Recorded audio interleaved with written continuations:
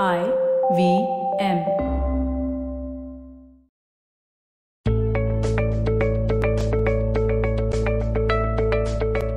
And it's another Positively Unlimited Monday.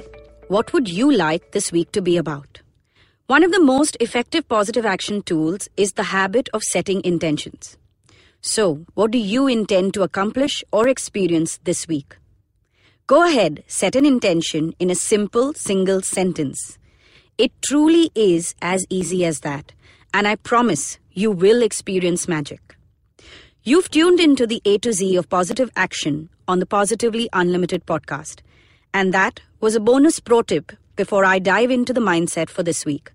T for tell your story and inspire someone. I'm often asked if it's better to do group healing sessions or one-on-one. Which one is more effective? While the answer to that is very subjective, personally, I love conducting group healing sessions. The biggest moment of relief I've witnessed is when a room full of people realize that what they are going through happens to others too. Or even better, it's normal to feel the way they are feeling. You know, a really beautiful practice I was introduced to by my friend Natasha at one of her Anamkara yoga retreats was the opening and closing circles. At every retreat, we start the journey by sitting in a circle and introducing ourselves. But it's not about our name or our profession. It's about what has brought us to the retreat and the one intent we are setting for the journey over the next few days. At the closing circle, we talk about an insight we've gained and we share messages for each other. Each and every time someone tells their story, they somehow end up sharing a perspective on someone else's journey. Every sharing circle we formed has helped us break through some belief or wall of pain or even shame. Shame. Now that's a big one for many of us, right? Shame of failure, of not being good enough, of not having done enough. So many different reasons to be ashamed. What will people say? What will my loved ones think of me? And because we associate those incidents with pain, anger, and shame, it makes us deny some really important moments of our journey. But beneath those layers of heavy emotions is the story of your triumph.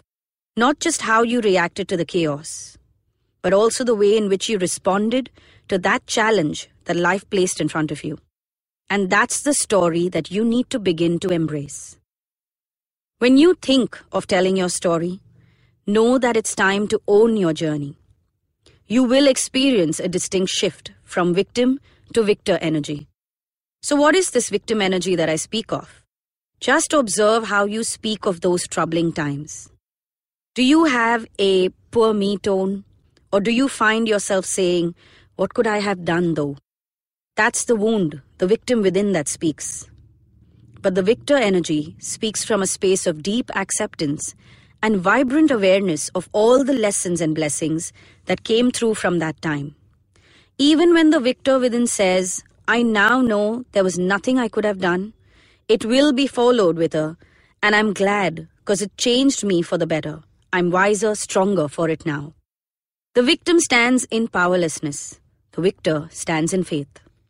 So think about the struggles of the past and find your faith by looking at it from a different perspective. Something I spoke of in the previous episode, S for see things from different perspectives. I hope you have bookmarked the previous episodes. I'm sure there are lots of gems there every time you listen to it again. Anyway, here's a word of caution though. Telling your story can and should never be about boasting. It's always about acknowledging yourself, putting your life into perspective, and inspiring someone along the way.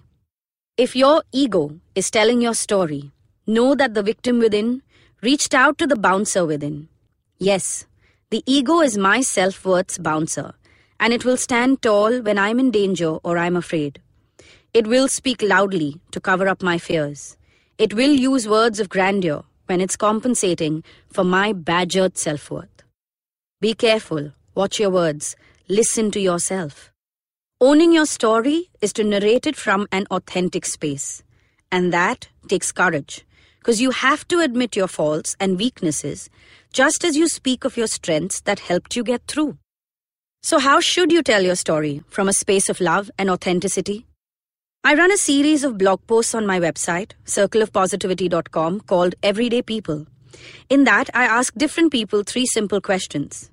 And even in my Positive Action self-help journal, I share these same 3 questions to help readers understand the magic that they've experienced.